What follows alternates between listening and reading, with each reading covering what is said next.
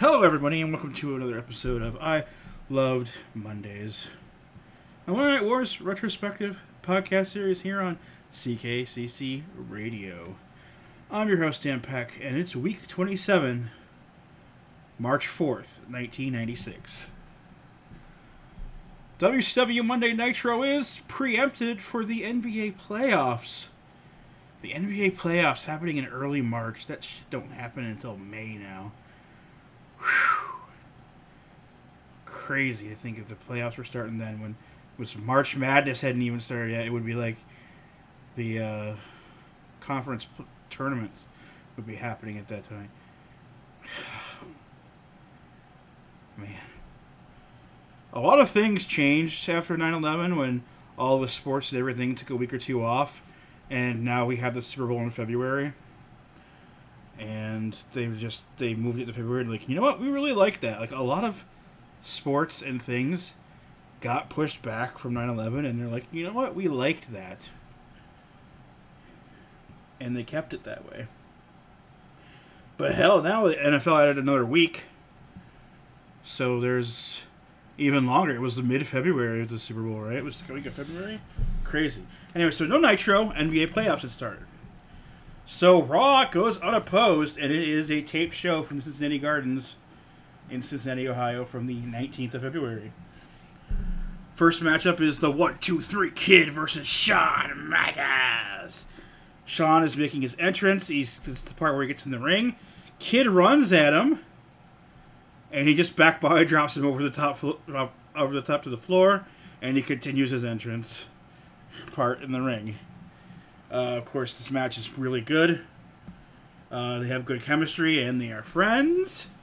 They throw to backstage, where they show Bret Hart is watching on a monitor backstage, and this is before they stupidly changed how people watch the show backstage. He's literally looking at a small TV at a desk, and they ask him questions and about how the action's going and how it would play out at Mania. Like, well, what if he was doing this? And he's like, oh, you know, he takes too many risks, and he's going to pay for it against me, and he's going to try stuff. And they're like, oh, man, I don't know if he would try some stuff he'd try against the Kid. He's like, oh, he'll try. This is a much faster and more exciting match than WWF does at the time, so it's way better. And Shawn wins with a sweet chin music, and then dances with a fan in the ring after the match. Much better stuff. And it is your BimmerBum.com match of the week. We then have a Goldust movie promo. It is called Piper's Pit, and it is directed by Marlena, and it has been edited for television. They are at the old Piper Pit set. We get awkward cuts because Goldust is getting explicit with the things he thought and did when he would watch Roddy Piper back in the day. And it ends with him erotically and terribly playing bagpipes. But then they officially announce the Ultimate Warrior will be back at WrestleMania.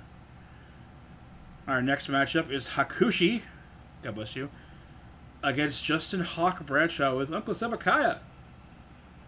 Roddy Piper does the call-in on the phone.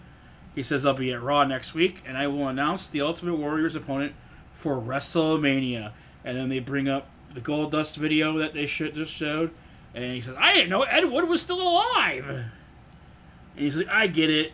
It's nothing new. It's just a new-ish approach to the same little thing. He's trying to get in my head. He's trying to play mind games. Well, you want to play mind games?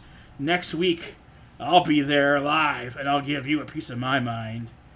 And the call ends, and remember last week, the last episode, where I said they'd have these phone calls, and the phone call would happen when the bell rings.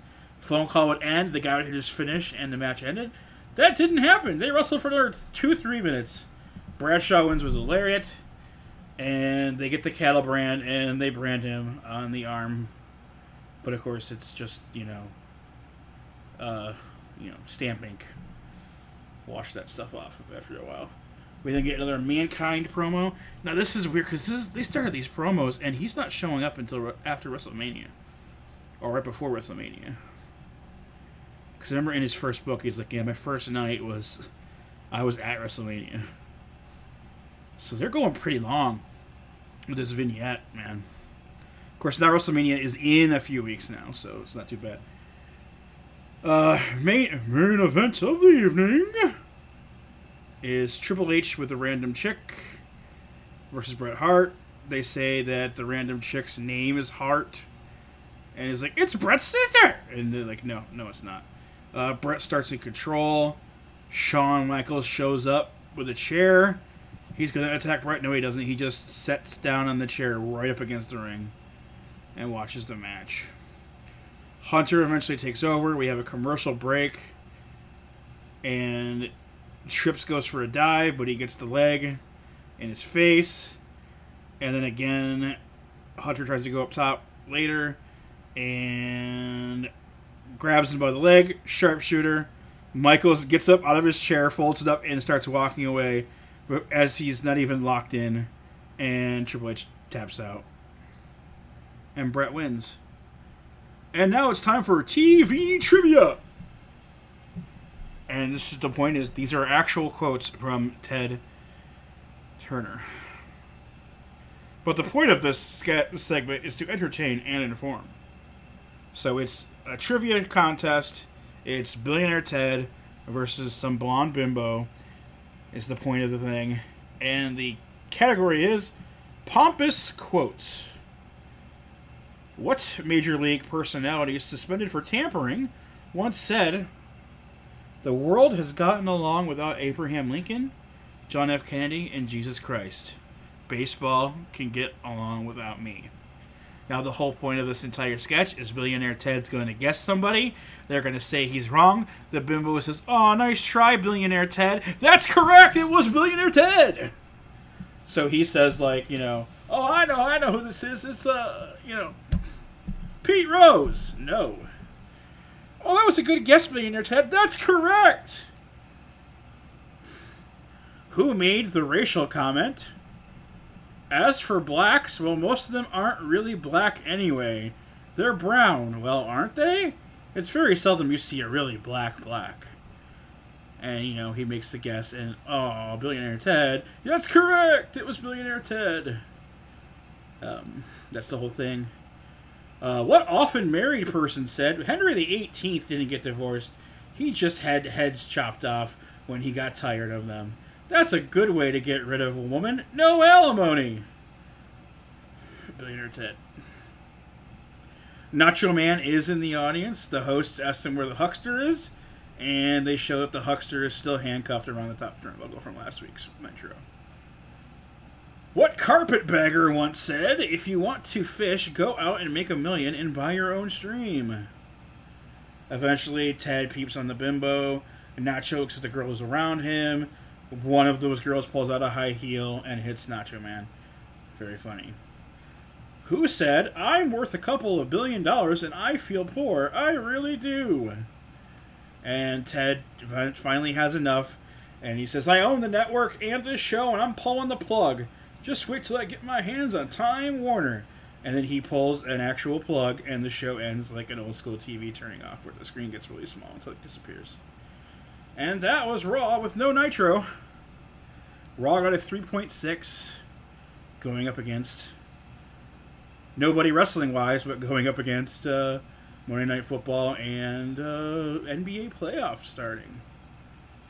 So that was week 27. Next is week 28. And we will have some more stuff at that point. So we will see you next time.